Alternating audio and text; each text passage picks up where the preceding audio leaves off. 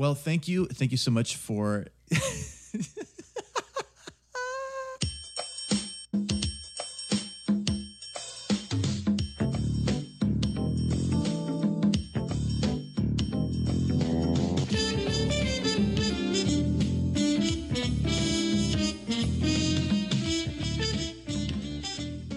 Hello and welcome to Hey Arnold Hey, a podcast where we go into way too much detail about a cartoon called Hey Arnold, and we all find out that there's a little football head in all of us.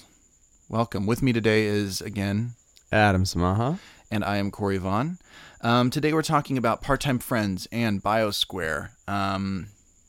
Lots to talk about real quick. The usual, which is please rate and review. We are on iTunes. We are also at heyarnoldhey.com. Feel free to send us an email at hey.heyarnoldhey@gmail.com. Designed by Emily Okada. Otherwise, I wanted to talk about something really quick that's pretty interesting. We got an email recently about the ordering of when we choose to talk about an episode. So on Hulu, they generally order the episodes based on production history. And there's several ways that the episodes are ordered depending on what venue you're viewing them. There's production order, there's broadcast order, and sometimes there's even a third, like packaging order or like DVD or VHS order. And it all kind of depends on different groups of people, how they kind of deemed fit for the order. So there's a really fascinating article on the AV Club. We'll put a link up to it. But a lot of times it has to do with like mid-series order. So sometimes, mid-season order. Sometimes a show gets ordered mid-season, and so they kind of strangely order episodes. So for example, in Hey Arnold, in the first season, BioSquare and Part-Time Friends are produced during the first season. But for some reason, Nickelodeon and Paramount or Viacom, whatever the parent company was at that time, they decided to hold off on these two episodes until season 3, which could have been done for a number of reasons. It might have been just the amount of episodes they could fit in that particular broadcast run, and sometimes it has to do with what the production company thinks is going to sell the brand the most, sell this like television show, like not just the show, but like the brand of the show, what's going to get people to watch it the most during that first season. And so it's possible that they just felt like these two episodes weren't the best idea for the first season. I don't know, who knows why, but yeah, it's kind of interesting, I think. And if you're confused, like, wait, on my DVD it's in season 3, this is just the way we've decided to produce our podcast, is according to the Hulu list of the broadcast order. Speaking of Hulu, the production order. Sorry. Oh, it's okay. It's okay. Speaking of Hulu, Craig Bartlett, the creator of Hey Arnold, he set us up with Hulu, and they gave us a recording studio that happened to be infested with crickets. So if you hear that in the background, it's all Craig Bartlett's fault and Hulu's fault. Adam, stop blaming him for our problems. Our problems are our own. If you hear crickets, we're in my garage, and summertime in California means crickets and sweat. If you hear sweat dripping, it's because we're in a garage in the summer. I like the idea of it being a Hulu studio set up by Craig Bartlett a lot more. Which has nothing to do with... Anything? Yeah. Oh my gosh. You know what? Scrap this. We're starting over. I'm kidding. Don't... Adam, stop. No. Okay, so all I have to say is the episodes, we've picked them up according to Hulu's order, which is most likely production order. They get it. You get it? All right, cool. No one cares besides the potato salad guy anyways. He's the one who emailed us, and I'm just... Yeah. If he has questions, maybe other people do too. Come on, man. Yeah, maybe. Okay, so first episode is Part-Time Friends, which I'll give a quick summary. Arnold and Gerald are in desperate need of money. Not really, they're just getting bored of kicking a can around. So they decide to take part-time jobs at Mrs. Vitello's flower shop. And very quickly they both show a lot of promise, and Mrs. Vitello pays them and says, "You guys did a great job." And then moments later she like slips on a puddle of, moss water and breaks her back, and has to delegate roles to Arnold and Gerald while she, goes to bed rest for a week.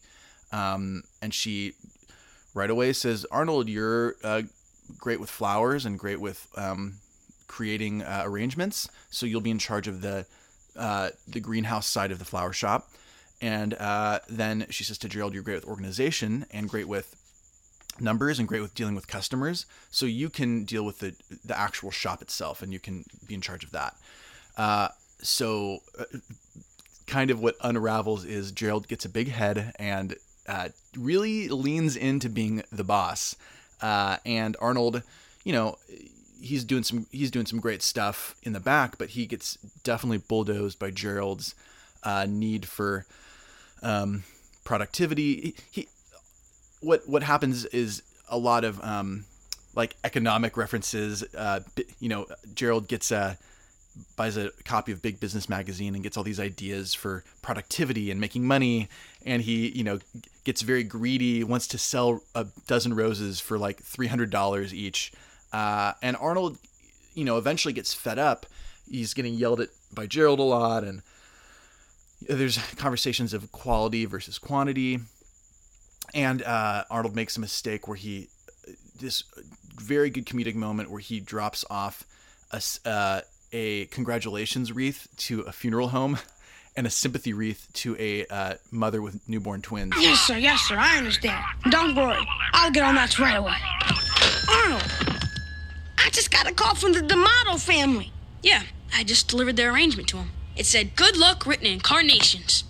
The D'Amatos ordered a sympathy wreath. Oh, that explains that guy chasing me. Arnold, you've messed up the entire customer-client continuum. If you delivered the D'Amatos the good luck wreath, then who got the flowers they ordered? Honey, I swear, I didn't send this. You never loved me, you bum. Hey, don't blame everything on me.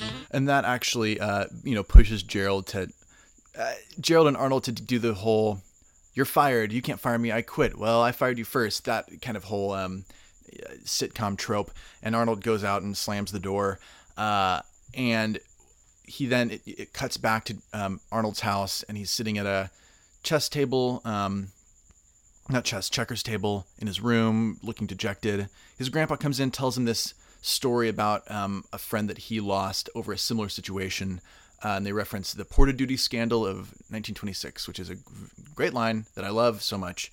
But the moral of the story is, Grandpa kind of says this is an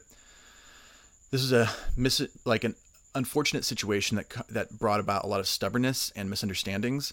And because of it, I haven't seen my friend in 70 years, which is causes Arnold to be sad but at the same time kind of goes, well, whatever. And then he falls asleep, and in normal Arnold fashion has a dream that reveals something deeper about what's going on. And it cuts to like 50 years in the future, 60 years in the future. And Arnold and Gerald randomly meet each other on a bus, and they argue about nothing. And then Gerald says, I don't even know what this argument's about. Why are we mad at each other? And Arnold says, something stupid, I don't know. And then you see Grandpa as this like decrepit, old, 160-year-old man, and it's actually really horrifying. He kind of looks like the Crypt Keeper, if you know what that looks like. Yes, yeah. And he starts laughing this like evil laugh, and then his jaw breaks off, like rotten skin. And Arnold wakes up and realizes, oh, I don't want that to happen to Gerald and me. So he runs back to work that next morning, and Gerald's in over his head. They're angry customers, and Gerald's in the back saying, I don't know what to do. And Arnold runs back, and they kind of apologize and realize this is not the way to be friends. Let's try this again. And then the episode kind of wraps up. The two of them walk it back into the store to, work together and make it right. And that's the episode. Did I forget anything major? No, that was pretty much it. Cool. Yeah, it was a pretty much like a simple like falling out sort of friendship thing, little bickering. Yeah, it's a pretty good episode. I think there's like a few different things that I read from it. Me being me, I looked for the potential Marxist qualities within it. And I think actually it shows like a really good dynamic. Like at the beginning of the episode, there's a scene where what's the old lady's name? Who is shop? Mrs. Vitella. Mrs. Vitella. It's her shop, and she's like training them, and she's showing them how to cut the plants. And you see Gerald, and he like cuts them very quickly and is done. And does a good job. Does a good job. It's just systematic. And then you have Arnold in the background like making a sculpture out of the plants. So you notice kind of right off the bat, there's like a difference in the way that they're thinking. Mm-hmm. And that manifests later on and like grows and gets worse and worse. And you see that Gerald has this very like bourgeois business mentality of we got to get this thing done. We have to maximize our profits and our time, and there's no waste, and there's no room for our like artistic endeavors or really like seeking any sort of personal value out of your work. It's just really get the thing done and give it to the customer and let it be done, essentially. And then you have Arnold, who's on the other side of that, where he moves at a very slow pace, sort of a human pace almost, not like a machine's pace. Sure. And he's not terribly efficient, but he's very, very good and meticulous, and he views like the creating the bouquets and making the sculptures as like an art, and he refers to it as such. Hey, don't blame everything on me. You're the one who's marching around here giving orders like you're Napoleon or something. Well, if you had your way, you'd work on one flower arrangement all week. So? So? Look at this, man. This is art. Arnold, you're wasting flowers, you're wasting time, and most of all, you're wasting money. And what I think is kind of interesting about that is that there's this idea, I think, oftentimes that that physical labor and like an artistic endeavor can't go hand in hand and shouldn't go hand in hand, and that is not really lost on the craftsperson themselves or the person doing the craft or making the thing, but it's lost on the owner, so the capitalist or whatever you want to call that person, the business owner, because their eye, unless the business is structured in an artistic format, doesn't view that as really an integral, important part of the process. And Marx calls that alienation. And there's many different forms of alienation for Marx. But one of them that's really important is sort of the laborer's disconnection from the thing that they are making, and that they don't feel a part of the thing that they're making at all. And I think that's really interesting because it's not super, super obvious in this episode, but I think like if you're a dork like me, you might read that out of it. And I think it's exacerbated by Gerald's response to him at every point in this episode, except for the very end, essentially. And what I think is funny is that Gerald is not like a traditional capitalist. He doesn't own anything, and and he's also 9 years old. He's also 9 years old. Yeah. But there's a phrase for people like that, which this is like a little bit of a bastardization of this phrase, but it's called like the petit bourgeois is what it's called. And it's essentially like craftspeople are in this category, shopkeepers, like small time manufacturers, people that own capital, but they actually have to labor themselves. They're a part of the process. So they're kind of trapped between two worlds. They're not part of the proletariat necessarily, but they're also not part of the bourgeois.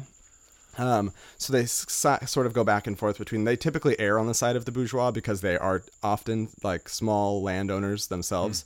But what I think is interesting in that is that Gerald sort of really easily falls into that category and becomes sort of this like bad manager, and into that strange managerial class where it's almost as acting if the thing is his own, but it's not. He doesn't have any stake in it. He's actually on the same level as Arnold, which is why I think the petit bourgeois thing is interesting, because he's not fully like bourgeois, but he's also not a proletariat, but he sees himself as automatically being bourgeois and does not associate with like the sort of worker laborer at all. Well, and it feels like he connects with that more than even Mrs. Vitella does, because she kind of mentors these two kids and like is very encouraging of them and is happy to give them money. Like she's not greedy in that regard. Whereas Gerald, I don't know, you meet like young business people today or like young entrepreneurs, and they kind of have that Gerald attitude. Like they don't really care about what they're doing. They're just like excited to be an entrepreneur. And I think we probably would have seen that a lot in our parents' age as well. Like the yuppie time. Yeah. And I think it's this difference between mental labor and intellectual labor and physical labor. Hey, Gerald. You're late. I have a ton of stuff for you to do around here. Still busy with the calculator, huh? Please, I'm just getting started. I bought a copy of Big Business Magazine last night, and it gave me some great ideas. See, the way I figure it, we can double the productivity in this shop. I've taken the liberty of drawing up a business plan. As you can see, I'll handle the most difficult tasks. Interfacing with the customers, developing a better advertising strategy, designing more colorful aprons. I get to do everything else, like sweeping up and watering all the plants and delivering all the orders. Look, Arna, Miss Vitello put me in charge, okay? And all I'm trying to do is make this place run better. Do you have a problem with that? And in that clip, you can see that Gerald is already saying like that his work is the more important and difficult work, and that Arnold's work is like replaceable. It's work that anybody can do. Well, and he doesn't say that, but Arnold fills in the blanks. He's saying, Yes. "Oh, so I have to do all the like annoying work, like cleaning up, Sweeping. and all that stuff." So Arnold sees through it right away. That like, oh, like my work is like, is it easier or something? Yeah. It's a nice sarcastic moment that actually says a deeper thing, I think. Definitely. I think the interesting part, though, is it is the easier thing to do if you're doing it the way Gerald wants it to be done. If you're working in a mechanical fashion, it is not as intellectually rigorous. It is not as emotionally rigorous as interfacing with people, like Gerald uses that phrase.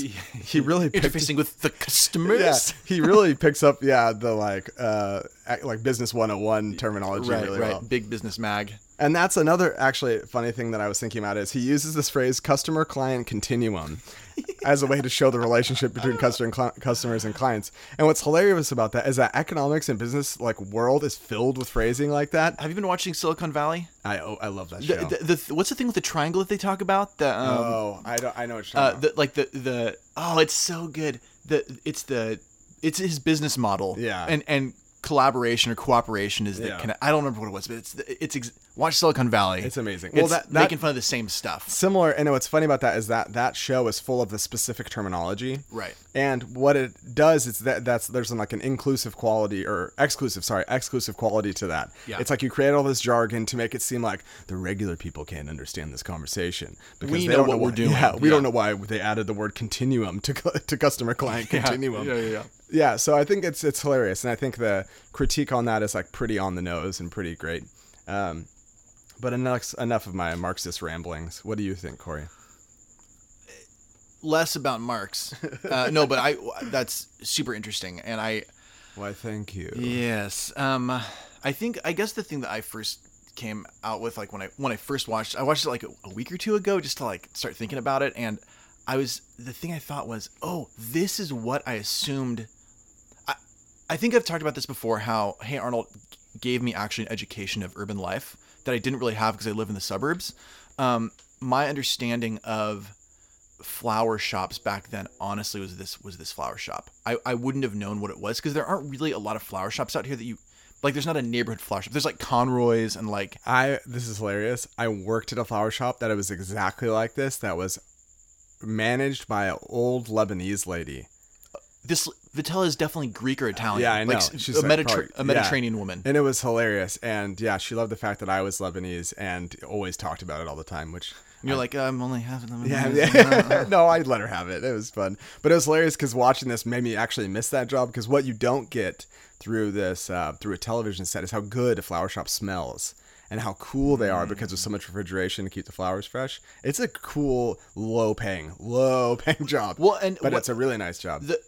I think the other thing I thought about when the first time I rewatched this episode was, wait, a independently owned flower shop in the middle of a poor urban section of a giant city can afford to hire two. Forget that they're 9 years old. Okay, obviously that's against the law even in 1986. But that she can hire two part-time helpers. She is not busy enough to do that. No way. And I realized that part of that is my 2014 or what year is it? 2016. 2016 mentality that the independent business is dying because the middle class is dying, and that includes independent flower shops. Because I've seen so many flower shops in the suburbs close, so I assume it's even worse, in a poor urban area. I don't know. With Bill Clinton deregulation, there might have been no age requirement. You could have been 2 years old and working at a flower shop. The old Clintons. So you're not going to vote for Hillary. No, so who are you going to vote for? Jill Stein. Okay. I thought you. Yeah, I'm throwing my vote away. I know. It's fine. Politics, guys. Yeah, so I'm realizing that how it was actually written, it was a different time. You know, of course, yeah, they could hire 2 people. That was probably the heyday of flower shops, right? Yeah, with thriving small businesses. Yeah, not anymore. Yeah, not anymore. Yeah, so that's the first thing I thought about. I also, this is the thing we got to talk about, is you mentioned it offhand when we were, setting this stuff up. Server voice. This episode has server voice. Yeah, it's amazing. You know what? I know we've already had I know we've had so many clips already, but we're going to play this clip right now. Yes, sir, I understand. Don't worry, I'll get on that right away. And I have talked like that to countless customers at restaurants I've worked at bars I've worked at, where someone gets in your face about something that you really don't have any control over, and you just kind of throw in this combination of false sincerity and understanding, but then also like a clear, like, I will take care of this. And in part, it's just fun acting by a 9-year-old kid, behind a microphone, trying to sound, it sounds like a 9-year-old trying to sound like an adult, which is basically how servers talk all the time, right? No, it's definitely true. I like my vocabulary changes. Like I say y'all all the time. Like someone's like, are you from the South? Or folks. Yeah, folks. Yeah. And I don't know. The whole serving thing is very, very weird, because you do realize like you're catering and you're serving somebody. So you feel like you have to like assume the role, which is really like demeaning in a way. No wonder servers have like drinking problems and drug problem. It's true. It's demeaning. It depends on the restaurant you work at, of course. Like some are worse than others. If you work at a very corporate place, that server voice is like is through the roof. And it's emotionally draining. Mm-hmm. Like having to do that for like a 6 or 7 hour shift, like a rapid fire, and like be on and funny all the time when the dad at the table wants to crack a bad joke. And you have to have a witty response. Oh, that is funny, sir. Yeah. Right? Or whatever. Your plate's empty and you go, I didn't like it at all. It's like, I think I get that. I think I get the but joke. you ate everything. I get it. Yeah. Oh, so you did like it, actually, because you licked your plate clean with your dirty human mouth. Yeah. I think, well, the sad part, this is the sad reality. I worked for 2 years at an Italian establishment, a chain Italian establishment that was not Olive Garden, if that helps you narrow it down to what it was. And working there, I'll be honest, I talked to friends, to strangers, to family like that, as if I was serving. I mean, in normal, you're brainwashed. You become brainwashed. I was brainwashed, and it took a while to like drop that completely. But I think this episode has some great server lingo, server talk. Yeah.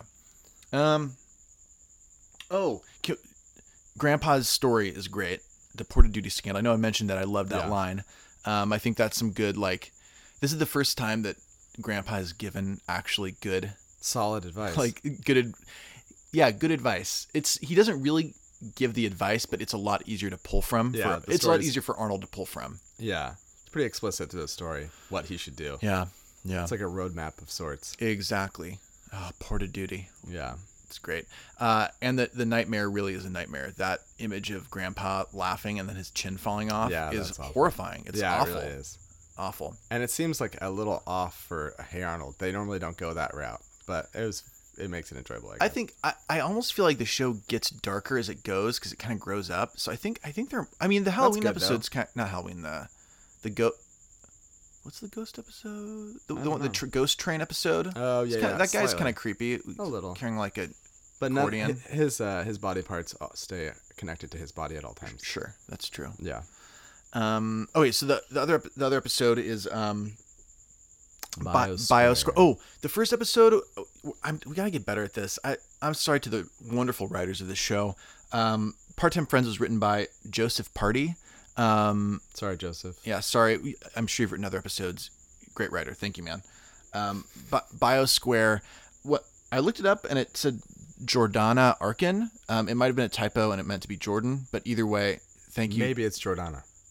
One or the other. Yeah, it could be Arkin. a lady. Yeah. Oh no, I'm sure it could be Women a lady. Can write I just don't know too. many people named Jordana. But either way, thank you Jordana / Jordan for writing Biosquare, which is just a knockoff of Biodome starring Pauly Shore and. That's an awful movie. Well, I know it's terrible. It's not like this episode jumps really, better than this. It's not like that movie at all. So. I do want to give a quick summary, but I think actually the best summary is this hypothesis that Arnold gives at the opening of the episode. Our science fair hypothesis was, what's the effect of a controlled, ecologically balanced environment on two scientists working and living together for 24 hours? I called it BioSquare. The point is, all we had to do was get along for 24 hours locked in a greenhouse. Right. But little did we know that harmony would so quickly turn into treachery. Paranoia. And disaster. So what that reference was Arnold talking about what their science project is, which, by the way, started with Stinky and Phoebe doing a Pavlov's dog experiment, which is a cool side story that has nothing to do with the rest of the episode. So I wanted to throw that in because it's great. But yeah, the episode is the two of them going to this greenhouse in the backyard of Arnold's boarding house. And the whole time Grandpa and Mr. Kakashka are watching them kind of do their thing.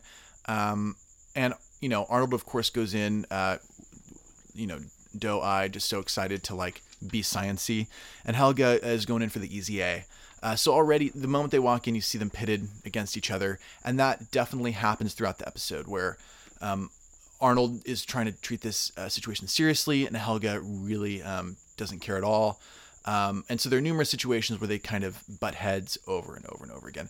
And the last straw, and we'll go into detail with what those things are, but the last straw is a drippy faucet. Helga kind of rips at it like a monster. The monster that she is breaks the faucet and floods the greenhouse. And after much conflict and anger towards each other, what finally brings them together, I guess, is disaster. This flooding greenhouse. They come together and they understand each other, and goes back to the beginning of the episode, which is when they burst into the classroom, sopping wet, and they I don't know, what do they call that when they circle back to where the episode started? There's a certain term for that. That's anyway, it's barely. It's a narrative structure that it's framed by the past and future at the same time. And there are again a lot of details in that, but I think that's the general frame of the episode, right? Yeah, definitely is. Yeah, this is an interesting episode, and there's a quick reference that Arnold makes to Walden. He says something like, "This is our own little Walden," or something like that. And then Helga doesn't like that reference really at all. And then what's interesting to me about that is that there's a lot of parallels actually between the story Walden's Pond and their greenhouse experience. And so I'm gonna go into the weeds a little bit of Walden. So if you've read the story, so to speak, go into the weeds. Go into the weeds. Oh yeah. Much like Thoreau himself.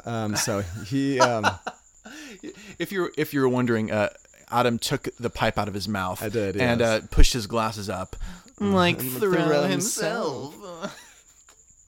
Drinks the beer and then continues. Okay, so and then we so there's a few parallels, and I really liked that book. That was a book that was sort of exploratory for me. It was really good. I read it and I was like, whoa, this is speaking to me, which doesn't make sense because I grew up in the suburbs. I never went on a coming of age adventure or sort of experience like that. But what was interesting about it is it's a very critical book, and the whole book, he sort of systematically goes through all parts of life and talks about why they're stupid, and then gives you the alternative route essentially. And there's way more to the story than that, but that's part of it. Right. And that's what appealed to my young mind at the time. But what's interesting to me about the story and where they parallel actually is the stuff that's the information behind the story Walden, which is Walden's Pond was a pond on the property owned by Emerson, and there was a shack next to the pond, and which was owned by Emerson. And Thoreau doesn't talk about this in the book at all. So he's staying in the shack of Thoreau, who he was tending Thoreau's garden, or Emerson's garden after he graduated from Harvard, and was tutoring his kids every once in a while. He was kind of bumming around essentially. He didn't want to get a job. I think he had a teaching job and he quit it because he was bummed out on it. And so he goes to find himself and to commune with nature in this shack. But what's interesting is that the shack is a short walk from his parents' house. And so when his clothes get a little soiled, he takes his dirty laundry to his mom's house, which he doesn't mention this in the book at all. And he has his laundry there. He gets a slice of pie, which if you read the book, he has this whole thing about there's nothing wrong with having an empty stomach and feeling the gnaw of hunger every once in a while. And all this sort of better than thou stuff. That's so wait, great. he writes this book. It's partially bullshit, but his observations are good and dead on. Sure. But he writes this book about being this like perfect man out in nature. Yeah, like roughing it. Except he's not, in reality, he's not doing that. So he is and isn't. It's like, so part of it is true. You can't have both. You can't have both. He exists in the gray area. Oh, liminal spaces. Okay. We're not talking about post-structuralism, okay? No, we're not. But so the shack had very thin walls. It was a shack. And New England is cold as hell. So during the winter, when he stayed there, it was very cold. So I get it. It's hot in the winter. Here. It's very hot here, and it's hot in the garage. Yeah, but or the studio that Hulu gave to us. But my sister, stop it. But so before I completely derail this, so that's like there's a parallel there because Arnold and Helga, they enter the greenhouse and they feel like they're sort of like. Arnold at least feels like he's communing with nature and he's like in this completely distant, faraway place. When in reality, he's just in his parents' or his grandparents' backyard, much like Thoreau was in the backyard of Emerson and is essentially his parents' backyard as well, or his mother's backyard as well. And they feel like they're alone and independent, but the grandfather's essentially watching over them the whole time. So there's this like idea of independence, but then the reality of not being independent. And then, so there's a parallel then. And then another part of the story that parallels with Walden, and then I swear I'll be done with this. No. Go into as much detail. I know, seriously, this is really interesting. And then there's a chapter later on in the book called Brute Neighbors, and he goes into this really weird meditative story about this war between these black ants, these large black ants, and these small red ants. And in the story, I believe he's going to get water out of the pond, and he sees this black ant, a large black ant, and this red ant, like fighting each other. And him being him, he decides to sit there and just watch them go at it and battle for a while. And he's discovering that the way that they go to war and fight each other is as brutal as that of humans. And we often view animals, or at least some people view animals, as being like a little bit different, like operating on a different level and in a different way. And he's realizing that these animals are just as brutal as humans. And then he lifts up this large piece of bark and he discovers that beneath the large piece of bark, there's thousands of ants going at war each other. So there's like a whole war zone below him. And he just like is mesmerized by this and meditates over this whole situation. And he writes this beautiful passage about these ants going to war, and he takes the ants, 3 of the ants, which is on a leaf, and he takes it back to his little shack and he puts it under a glass and he just watches with a microscope these 3 ants fight each other to the death. And the black ant decapitates the 2 red ants, and then he says, like, victoriously holds their heads as he walks around. And then the large black ant is still harmed and is missing a leg, and he puts it on the windowsill and lets him go do his thing. That's kind of where the scene ends. But the reason that this is another parallel is there's this scene in Hey Arnold in this episode where he has one of those what are those things called? Ant farm. Yeah, an ant farm. And inside the ant farm, there's a red ant and a black ant. But in the Hey Arnold universe, the story is completely flipped. The ants are not at war with one another. They're actually working cooperatively and very, very peacefully. And they're like holding together like a blade of grass as they're walking around. So there's, like, in my mind, a few different parallels with the story of Walden. And I think that they definitely had that story in mind when they were doing this episode. And I think what's interesting is that the very end of the episode, Arnold and Helga end up getting to the place essentially that the ants were, where they're completely at peace with one another and they're working cooperatively towards the same end, which is to get this thing from point A to point B, which is what the ants end up doing. So I don't know. I think it was like a pretty interesting episode. At first I was like, oh, this is so strange. Like, this is sort of boring. And then I realized the Walden thing to me, like, put the pieces together in my mind and made it much more interesting of an episode. Can I ask you a question? Go for it. Why do you think the writers flipped the thesis of the ants? Like, they took the thesis of what Thoreau was saying and they flipped it. I mean, like, my go-to is that not making it tame for kids, but giving kids something to kind of grab onto, which is working together, is a positive thing. That's the only thing I can imagine. Yeah, and I think, like, in storytelling in general, like, so you might have an influence of some kind, and then you use that to your own end. So it's like you get the influence and then you flip it because it suits your purpose, like you said. Because in the form of the show, it makes more sense for them to come together. And to be honest, in terms of their sort of narrative, it's actually much more interesting because there's a moment with Helga and Arnold when the door of the greenhouse is blown over by the water that they had filled it up with through breaking the faucet. And they sort of are on the raft together, or the blow-up mattress together, and they come to a stop where Arnold looks at Helga in this way where he's never, in any of the episodes up to this point, looked at her the way that he did in that moment. Yeah. And it's not romantic, but it's this sort of like... Understanding, but there's something where he's seeing her in a way he's never seen her before, and I think it's vulnerable. Because she's completely soaking wet. Her hair is not like how it normally is, like flipped back because it's all wet. They're scared, They're scared together, so they're having like a unifying moment where Helga's very hard to have a unifying moment with because she puts up so many walls. Yeah. So. Well, and to just jump on that just a little bit, this is one of the few episodes so far where... So it's a major Helga episode where she's a main character. She's not just like the background person yelling. She's... the episode's focused at least partially on her, and there's no moment where she reveals her love to, because she's with Arnold the whole time, she doesn't have the safety of, which is, I'm just thinking about this now, like usually she has a moment to like go be independent for a second and like retreat and then do her sort of she can't do that because she's being watched by Arnold the whole time. So it makes sense that that's the case. And, go ahead. Oh no, I wonder if that's the seed of her anger. I wonder if that's the reason she's so angry and tense the whole time. Because I thought that what you just said when I was watching it. There's a point where she would normally have like retreated and then done her whole romantic thing. She doesn't do it. She doesn't do it. The only moment you see any moment of like connection, like deep connection, is when they're on the raft. When the water pours out and they're breathing hard, like, "Oh, are you okay?" "Yeah, I'm fine." And you kind of see Helga like, look at Arnold in a specific way, as Arnold's looking at her in a similar way. And that's the first moment that you remember, oh yeah, Helga loves Arnold. I forgot about that. Because usually she's reminding you or reminding herself, aka the audience, over and over again. And I think what's interesting about that moment as well is that it's almost as if she was always normal and herself, that Arnold might be able to reciprocate that feeling. Like you get that, I got that feeling in that one moment. Right. And she she allows that sort of moment to exist. She doesn't bat it down when he gives her that look.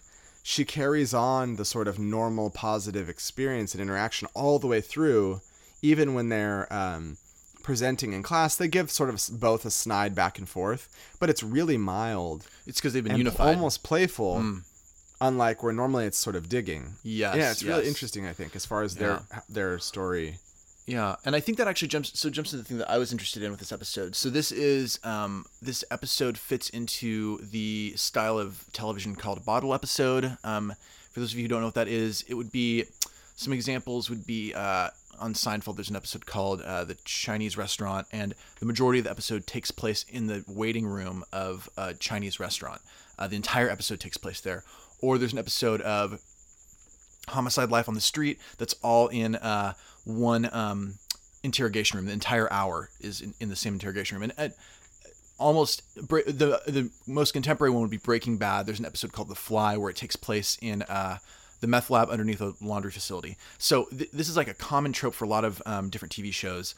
And with live TV, the primary reason it's done is for practical financial reasons. They're trying to save money, not pay as many actors, not pay as many extras, and then also kind of keep the travel budget to just one or two locations.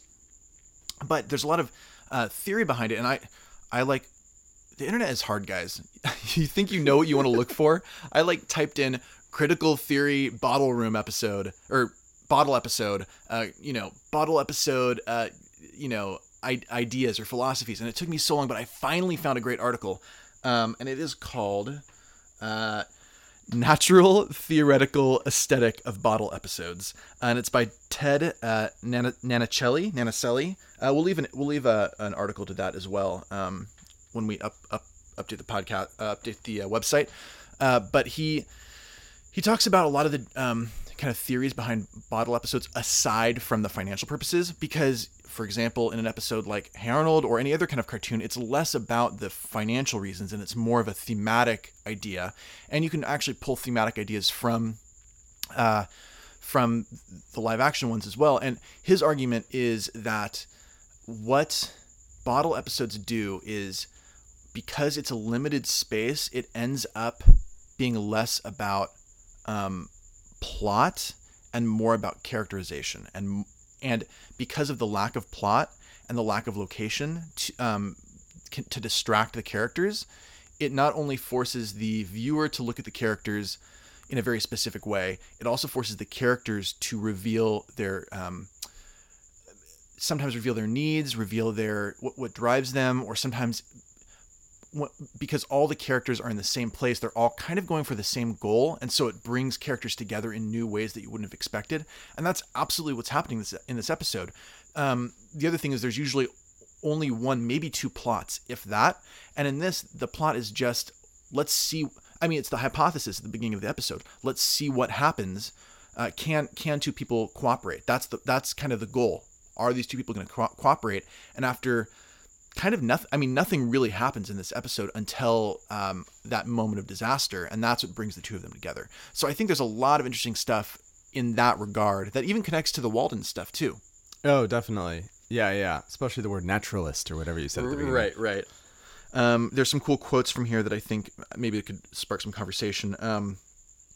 One quote is, in bottle episodes, the intimacy created by the confinement of just a few characters in constricted spaces lays the foundation for an exploration of character psychology, which is definitely happening in this episode.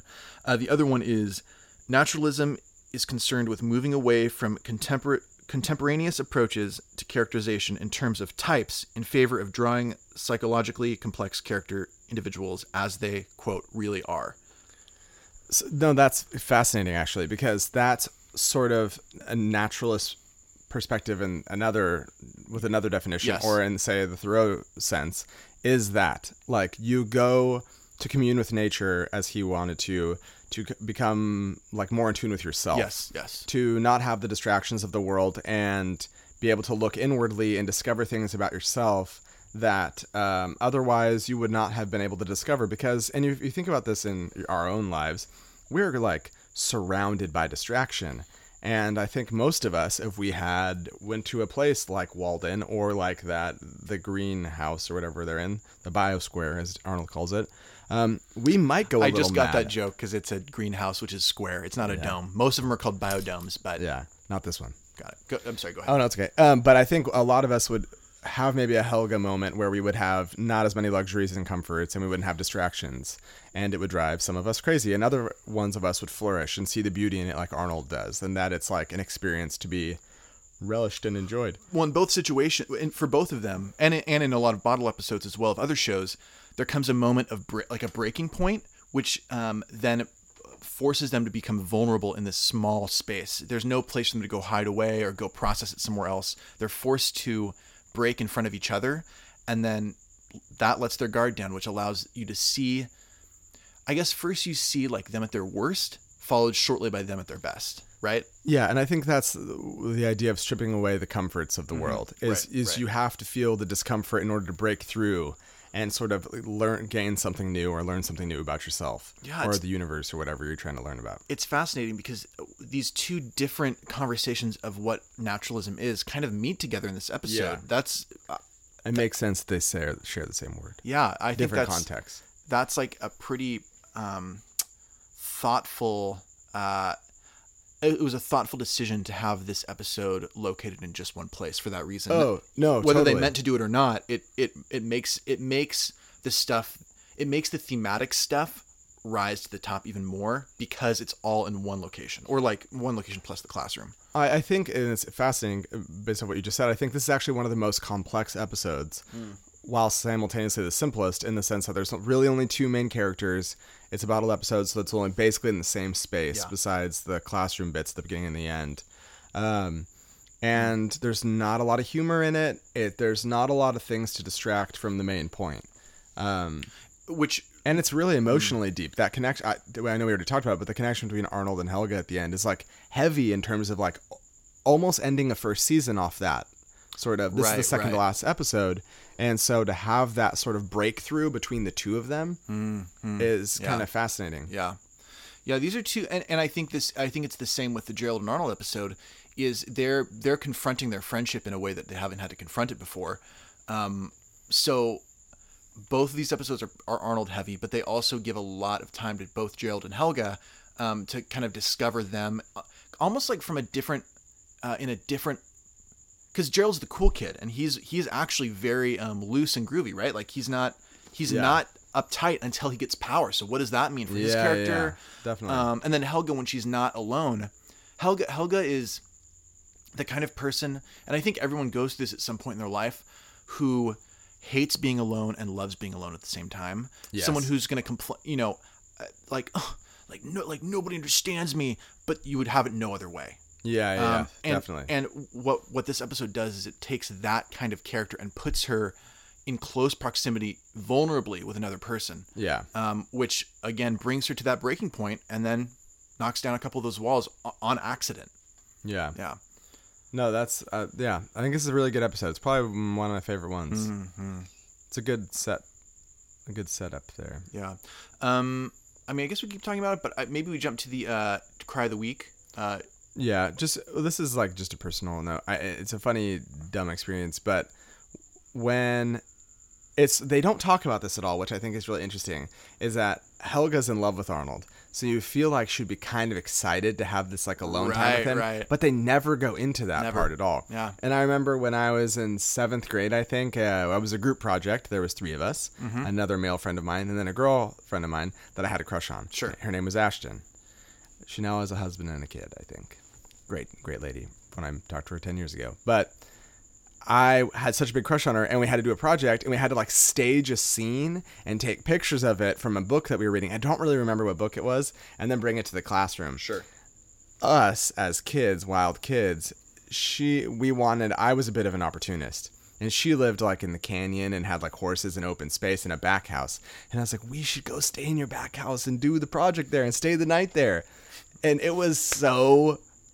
I was so manipulative. Yeah, it was awful. And I was so excited for us all to be having a slumber party, you know? What did the third guy think?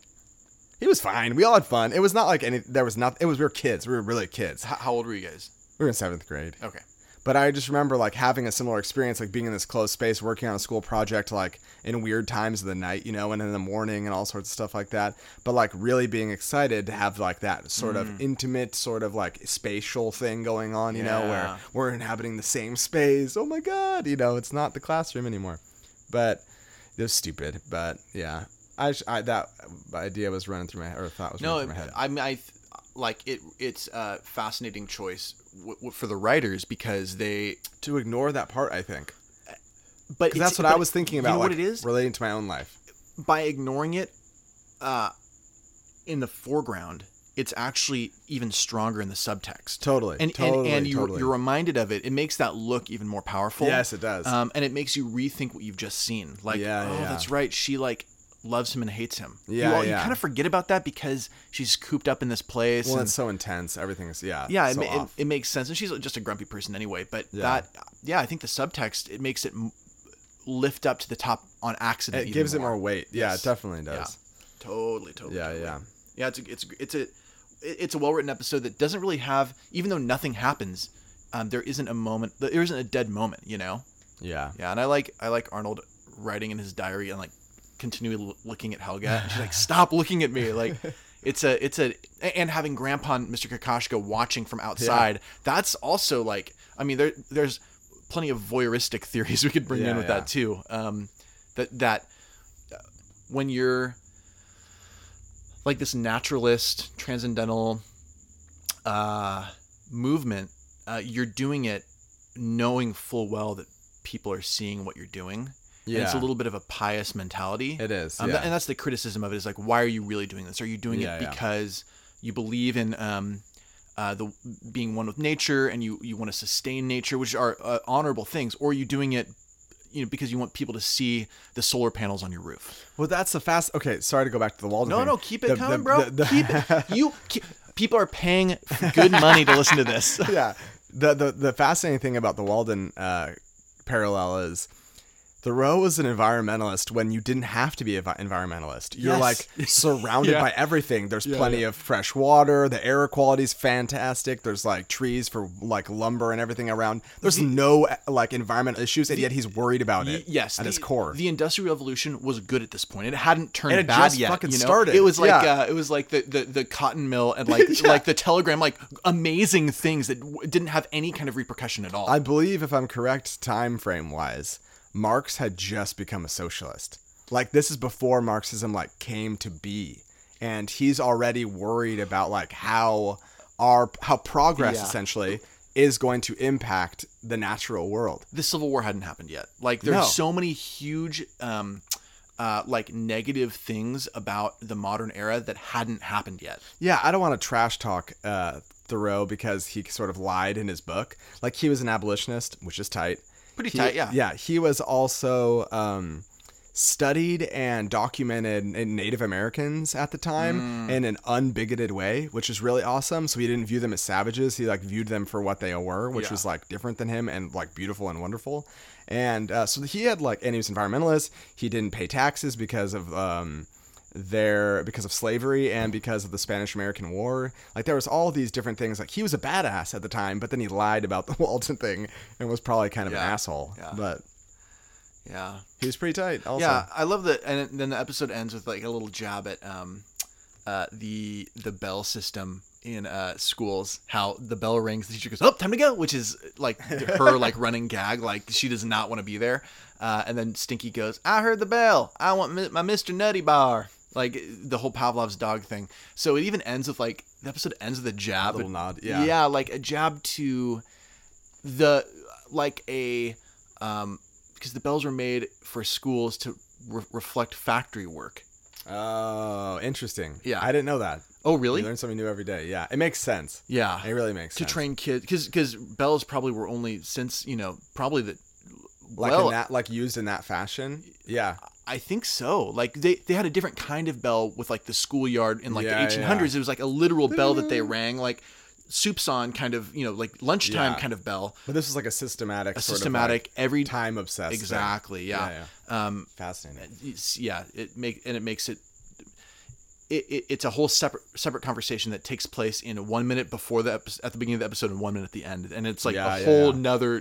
It's a can of worms that they just barely touch on a little bit. Yeah, this is a really good job, Craig. I know I give you crap sometimes, but this is a good one.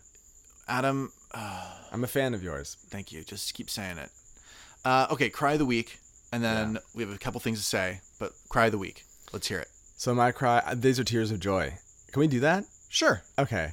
Is when Arnold quits his job, essentially goes on strike, and the whole flour operation burns to the ground. I fucking loved that because it was like that shows you the problem with like Gerald's mentality of like, I'm doing the important work, when if the other person in this relationship, economic relationship, leaves, you have nothing. He had customers like banging down the door, like rioting essentially for their flowers, and he was of no use because he didn't have his comrade. Right. Oh, yeah, there we go. Russian reference. Yeah, very nice. Yeah, good. So how many tears of joy?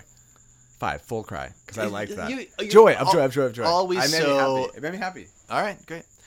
Yeah, I mean, I think the sappy part, I'm like too sappy to jump into that. So mine is, it's when they're on the raft and they're like breathing hard, and then Arnold says, "Are you okay?" And she says, "I think so." The way her voice says it is so, it's like vulnerable. It's like she's a rare Helga moment. Yeah, it's not I'm fine, or like it's not even a googly-eyed I'm fine. It's not, she's not in love. She's not.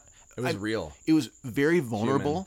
And it's like at the end of her saying that, you get a little bit of romance, but it mostly is a healthy dosage though. Oh, unlike her normal like obsessive thing. It's It's not obsessive. Like it's real. It's truly romantic. Yes, and it's giving me like goosebumps right now. Yeah. So I guess if we could all have that in our own lives.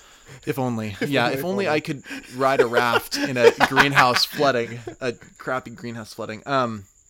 Yeah, I guess it gives me 3 cries out of 5. Yeah, that's good. Is it 5? Wait, are we 4 or 5? I don't know. 5. Tonight we're doing 5. 3 out of 5. Yeah, well, these are great episodes. Thank you for listening. By the way, we should have said this at the beginning. Hulu Plus is where you can find this show. If you don't know that already, then just stop. Yeah. Oh yeah. Borrow it from a friend, pay for it, whatever you got to do. Yeah, or it's also you can get it. You can buy it at like Walmart or Amazon.com Not or whatever. Walmart or Amazon, like your local movie shop. Your local independent flower movie shop. So we have one more episode left in this season, which is a doozy. It is the Christmas episode, which is a beautiful. Gosh, do you remember it at all or not really? Nope. Get ready, my friend. Fresh eyes. Yeah, I'm excited. Fresh eyes. It's a very beautiful episode. So please watch it. Hey, it's Christmas in July. That's going to be the cool part. It's going to be like 110 in Southern California, and we'll be doing the Christmas episode. Yeah. But we're purists, so we're going to go according to production order.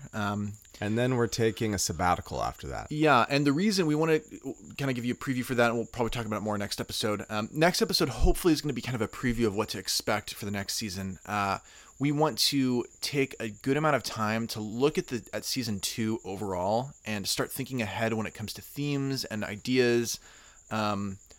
We have a couple ideas for possibly interviews and for structure changes, and getting more people's voices in here rather than these two silky beautiful voices. Sure. Here. Yeah. So we want to take a couple months to be able to really up production again. We upped production halfway through this season and added some clips and added a little bit more. We did some stuff. Yeah. So we just want to keep part of this project for us is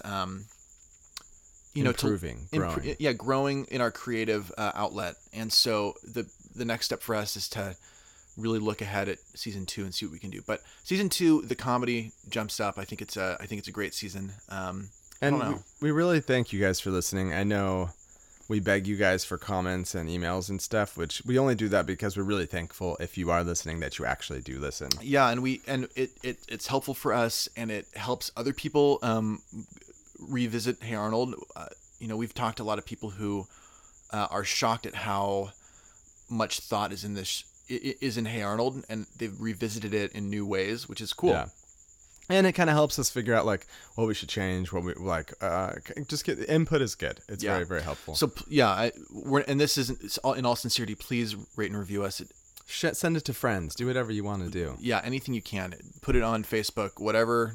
If you have like a friend that like likes cartoons, Marxist theory, and like literary theory, and post-structuralism, sure, paintings, all of those whatever, things, all of those things, send it their way. There's probably like one person like that. Yeah, I think it's us. I think we're just the only ones. Anyway, us and the cricket in this garage. Yeah, really love. Man, it's like a standing ovation in here with those crickets. It is. So. The next episode will be in 2 weeks, and then after that, expect 2 or 3 months. We're going to try to do some updates as we can, but no promises there. Definitely no promises. But no full episodes for a few months. So please, keep subscribed to us. So not in a few months. We have one more episode to go, and then we're going on sabbatical. And then a couple months. Yes. To make a better show for you. Did you say paid leave? Yeah. No, we don't. Yeah, unpaid leave. Yeah, because Clinton's going to be the president. No paid leave for us. That silence is just... I did it. I went there. Yeah, political. All right. Well, thank you so much for tuning in. Yeah, see you next week for some Merry Christmas. All right? Yep. Christmas in July. Bye-bye.